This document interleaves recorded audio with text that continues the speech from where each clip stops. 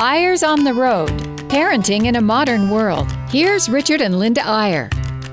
Hey, here we are. Here's Linda Eyre, and I'm looking right at her for a change this week. I know. We have been on the road. It's been a wild week for us, but so much fun. We've been with our kids. A lot of you know that we're basically on the road for only two reasons. One is to give speeches to parents, and the other one is to be with our own children and grandchildren. Exactly. And I went to Boston to enjoy all that ugly black snow. Oh my goodness. It's all turned black, and all you can see is concrete, asphalt, and black snow. Actually, you went for both reasons. You went to give a little speech on parenting with our daughter Sadie. That was fun. How'd you like having her for your speaking partner instead of me? Oh my gosh, she's amazing. I mean, no offense to you, but I got to say whatever I wanted. It was awesome. Wait a second. Are you saying that Sadie's not as big a talker as I am? She's not quite so dominating, but oh my goodness. I do have to say that I really went to, well, for that reason, but also our 10-year-old granddaughter who's homeschooling this year just read Little Women, and I finally just thought, I just got to go out there, and we got to give them a little breath of something changing besides snow. So she read Little Women, and we went out. You were the relief. You were the relief from the constant barrage of 100. How many inches of snow have they had? Well, actually, while we were there, the night we spoke, it was a blizzard on the way to the speech last Sunday. Oh, my word. And it was absolutely amazing because everyone was so excited because they only needed one more inch to break the record. Oh, the so all-time people were world excited. record. So they wanted so more excited. snow? Yeah, snow. But we thought no one would come, but they were there. And then they said, this is nothing compared to what we've been used to. But then you had quite a time. Everyone started throwing up, all the grandkids, right? I mean, is it okay to say throw up on the air? Yeah, I think it's better than barf. Is that going to get beeped out? Yeah. But really, I'm glad you're okay because you were exposed. Well, it was really a marvelous adventure. My favorite part was taking Hazel, our little 10-year-old, to Orchard House, which is where Louisa May Alcott lived as a child and wrote Little Women. And so it was fabulous. We had so much fun. And then the kids started throwing up, and a little 4-year-old. Did that have anything to do with Louisa May Alcott? No, not at all. No, but little Peter on his birthday on Sunday had a big party, and then he threw up. And then I took the kids to church, and Emmeline, their 6-year-old, threw up all over all the kids in primary. Oh, and they had no. to move the whole primary to the gym. I mean, it was really hilarious. But the funniest part was the name of the talk that Sadie had chosen is Enjoy It Because It's Happening. And, sort of be in the moment. Be in the moment. Talk, so when I brought Emmeline back, before church was over, and I told her what happened, she said, well, let's enjoy it because it's happening. It was pretty crazy. It was happening all over everyone. But you're back, and I'm back too, and I've been with the boys. We've had our little father-sons gathering and played a lot of tennis and watched a lot of tennis, and I learned a lot about. It's amazing how you think you know your kids. You don't think there's any surprises. You don't think there's anything you're going to learn that you didn't already know. And then you spend some time with them, and by golly, it's not a static situation. It's dynamic. Things are changing. We've got a lot of kids who are in transition. Some are moving, and some are having babies. And it's a constant. I wonder how anyone with a family could ever be bored because there's so many things changing all the time. There are. I mean, even if you only have one, there's so many things going on in life. But we kind of like this part of life, don't we? Oh, boy, do we ever. In fact, we were talking to a large group down in St. George, Utah the other day, and most of them were seniors. I know that because when we looked out on the audience, I saw a lot of blue hair. Yeah.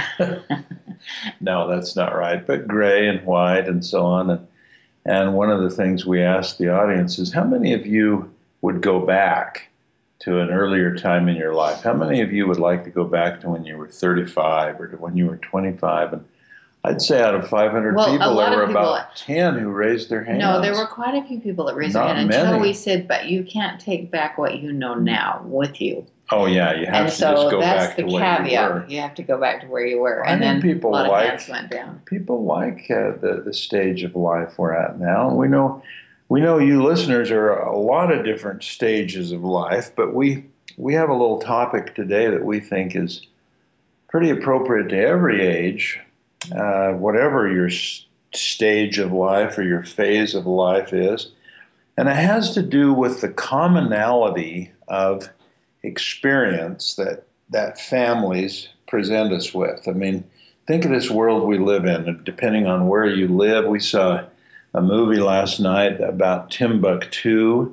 You watch the news and you see what an opposite form of life some people are living, how the circumstances differ so greatly, how their beliefs often are very different than ours, how there's just a huge amount of diversity politically, demographically, every other way across the earth. But there is this similarity, there's this overarching umbrella of commonality when it comes to children and parents. The idea that all parents, wherever they are and whatever they're doing, whatever their circumstances are, sort of have essentially the same hopes and dreams for their children and the same worries and fears about their children. And the feelings within a family of love and joy and frustration, let's be honest, at many times, are so similar no matter where you are in the world. And we think of it as the big tent.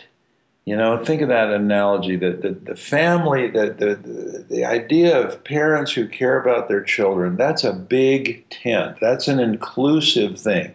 That involves people all over the world. There are a lot of small, exclusive tents. You're not in this tent because you're different than me. You're not in this tent because you believe things differently than I do. You're not in this tent because you think that things are important that I don't think are important, so on and so forth. But when it comes to the family tent, the idea of parents being with their children, that's a big, big tent.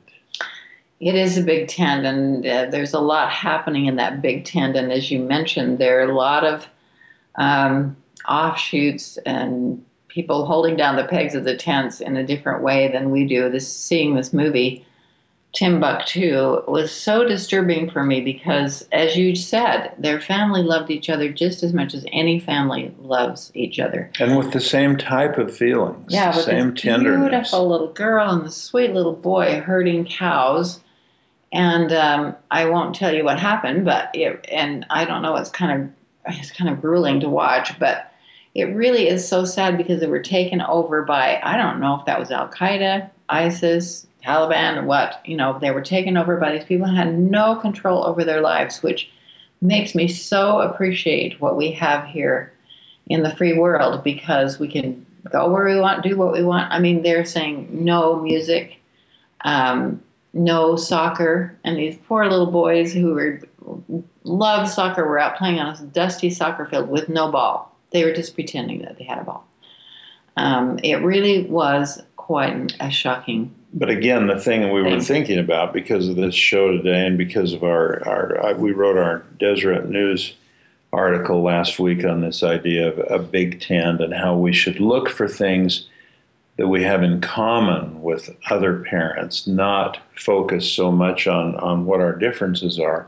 And so it was, again, a little amazing to look at this little family living in Mali, outside of Timbuktu, the legendary city, and seeing that with all the frustration and differences and turmoil that the film portrayed, that the feelings in the family were very, very similar to the feelings you'd find in any family. Now, we come at this big tent thing kind of from a unique perspective, because as we go out and speak to parents and families in different parts of the world, our venues and our audiences, you would think, are so different. I mean, for example, we'll go speak to a stake or a multi-stake in the LDS Church, or a Relief Society meeting.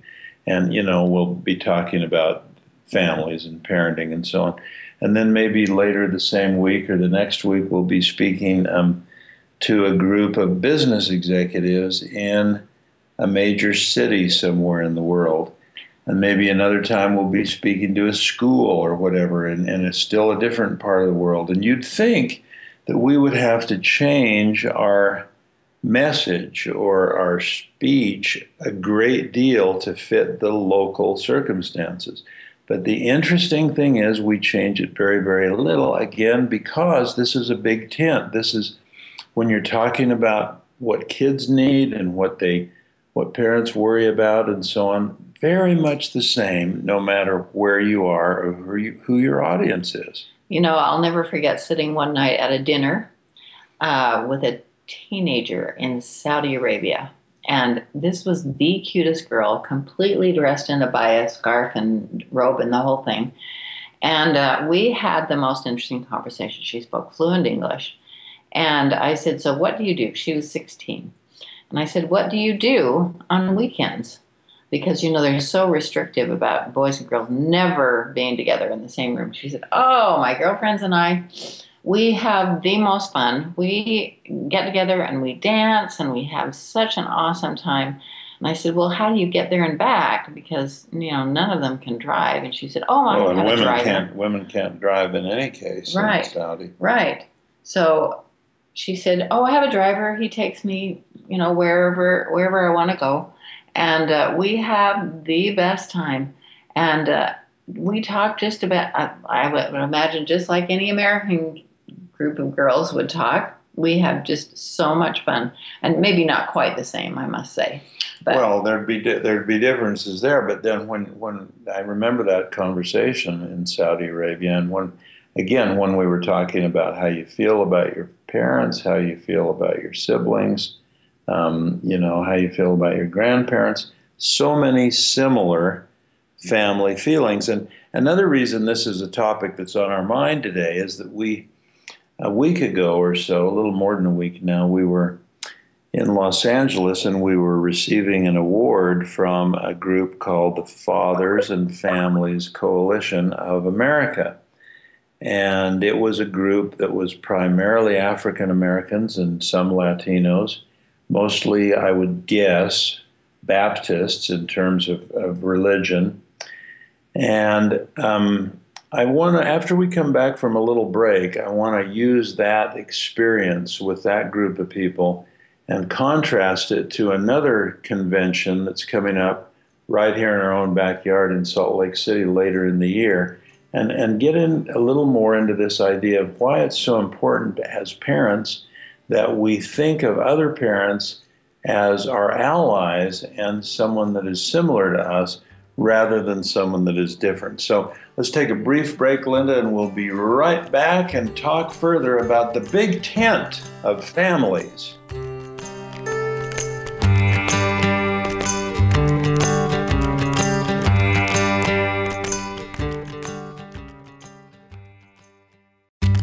Eyre's on the Road, Parenting in a Modern World. Here's Richard and Linda Eyre. And we're back talking about the big tent. It really is amazing what happens when you start traveling and realizing that families are the same all over the world, which we mentioned in the first half. But also when you realize that there are so many ways to have good families, but they all come down to the basics values that we all hold dear. Yeah, and what I wanted to say is that, we've actually talked on previous shows about this gathering in Los Angeles, but there we were looking around the room. You would say, wow, you know, this is a different group than we're usually with. This is a group of African American and Hispanic parents and marriage partners and so on. But they're here celebrating marriage. They're here celebrating how important it is to be good parents. Especially they're particularly fathers. there, celebrating how great it is when fathers are involved in the family, because, as you may know, 70% of African American children in this country grow up without a father in their home. It's quite shocking, and it's over 50% for Hispanic families. And so, you know, it was a well-conceived purpose to get together and celebrate how important fathers are within the home. But yeah, I don't want to get into a lot of details, but we got an award, and we've been married for 45 years, and people thought that was quite a long time. And then one of the other awards went to a couple that had been married for 71 years. And So sweet. he sang a little song to her when they got the award, which was really sweet. But here's my point I'm getting to. You know, what was happening there was not a thing about race or about religion or about any sort of prejudice or any sort of diversity. It was a thing about the commonality of parents and families. And that's what we need more of in our culture. The actual convention wasn't run very well. There were a lot of inefficiencies, but the idea of it was so good. And it got us thinking about what's happening here in our own backyard. In just a few months later this year, the World Congress of Families is meeting in Salt Lake City. They've had their meetings in Istanbul and in Australia and all over the world. And this time it's right here in Salt Lake City. And here's the concern we have. There are a lot of people who see family as a divisive issue. In other words, you know, do you believe in abortion or don't you? Do you believe in gay marriage or don't you? Do you believe in this kind of family or that kind of family? Do you feel like we need to talk about gun control in the same convention we talk about families? Do we need to talk about immigration in that same convention? Well, our concern is there are a lot of very divisive issues, and people feel very passionately about their position on those issues.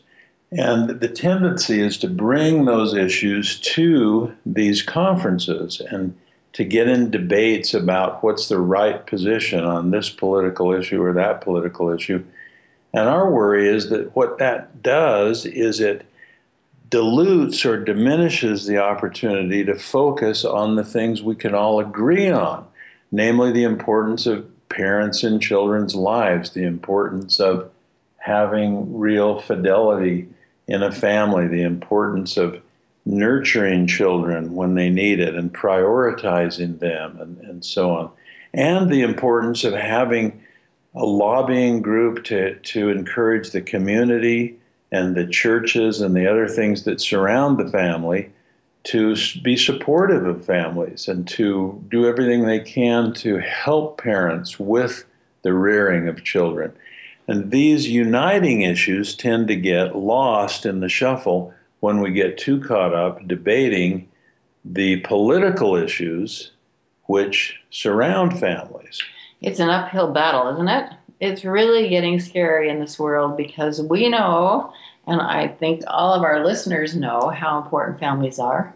Whether you have your own children or whether you're just part of a family, it really is so essential to our well-being.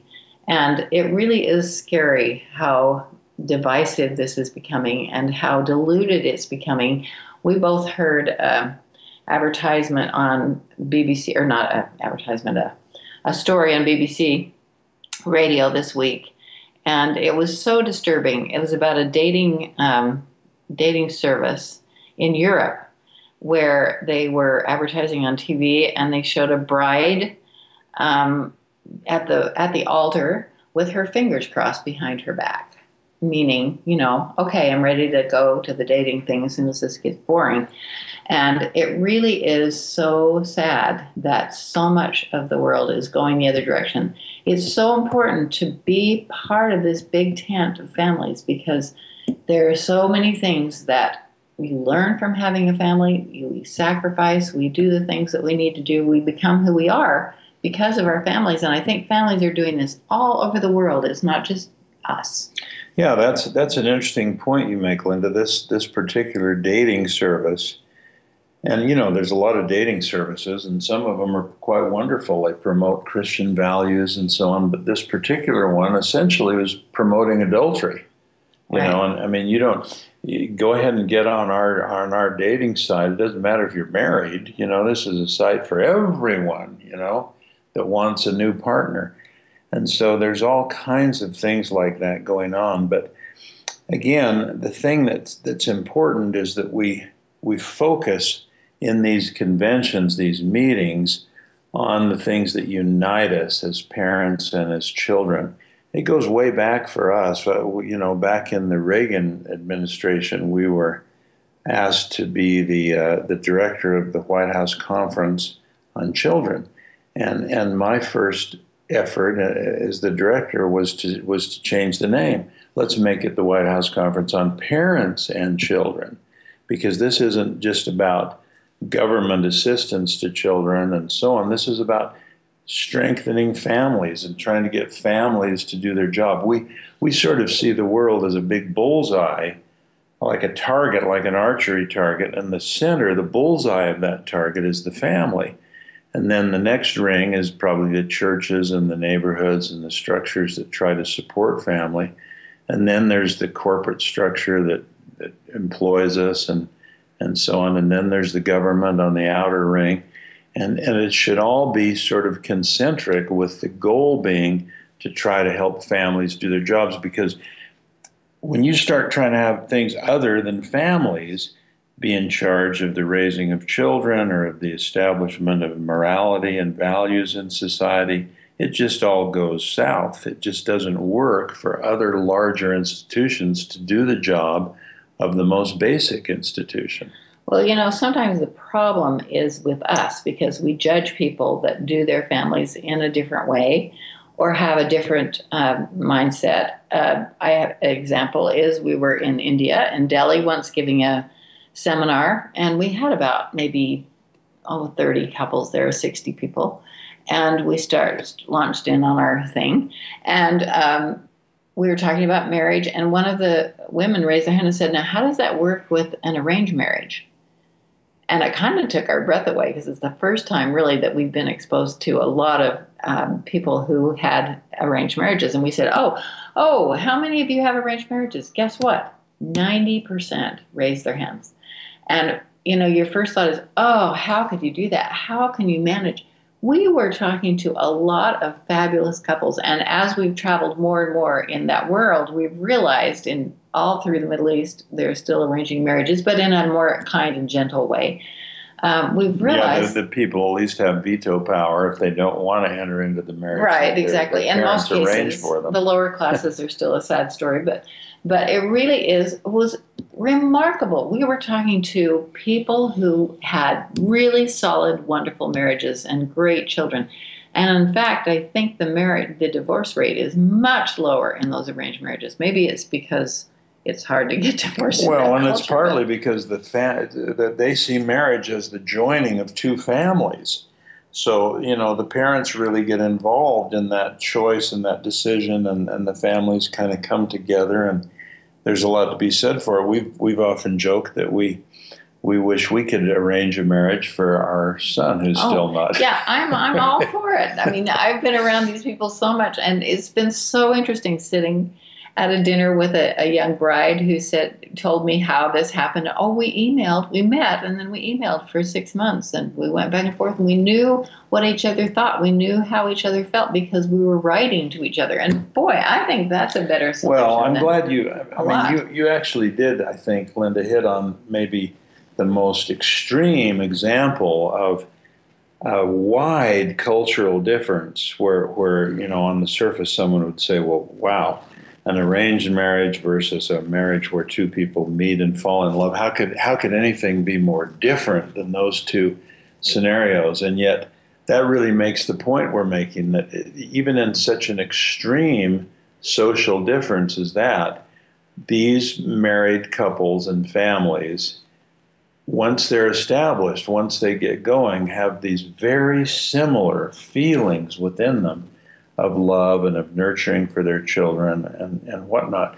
And that's why we're so concerned about this upcoming event in Salt Lake City. We wrote a newspaper article on it last week, or at least we referenced in the article this World Congress on Families that's going to be meeting here in the fall of this year, and how much we hope that it'll focus on things that unite families rather than things that divide people on peripheral issues that are important issues like immigration and gun control and other things. But we hope those won't become the focal point of the conference, that we hope the conference really dwells on things that unite parents and families throughout the world. Well, we got some feedback on the article. We got some letters to the editor. One of them said, well, why would you even mention a thing like the World Congress for Families? That's a hate group. That's a hate group. They don't like anything that isn't along the lines of their conservative values. And so they're judging. I mean, that reader's judging. I mean, judging it's this whole business of judging each other that is undermining families. And think of it this way, Linda: if there's plenty of anti-family forces in the world. We all know that. So what if those who are pro-family in various ways are divided among themselves? I know, and fighting each other. Scary. Then that splits up the coalition that should be fighting instead the anti-family forces that really surround us. Well, it's so true. And as we close off the show today, we just want you to know that we appreciate families, not just those that believe exactly as we do, but families over the world. And I think our readers feel the same. It really is a big tent.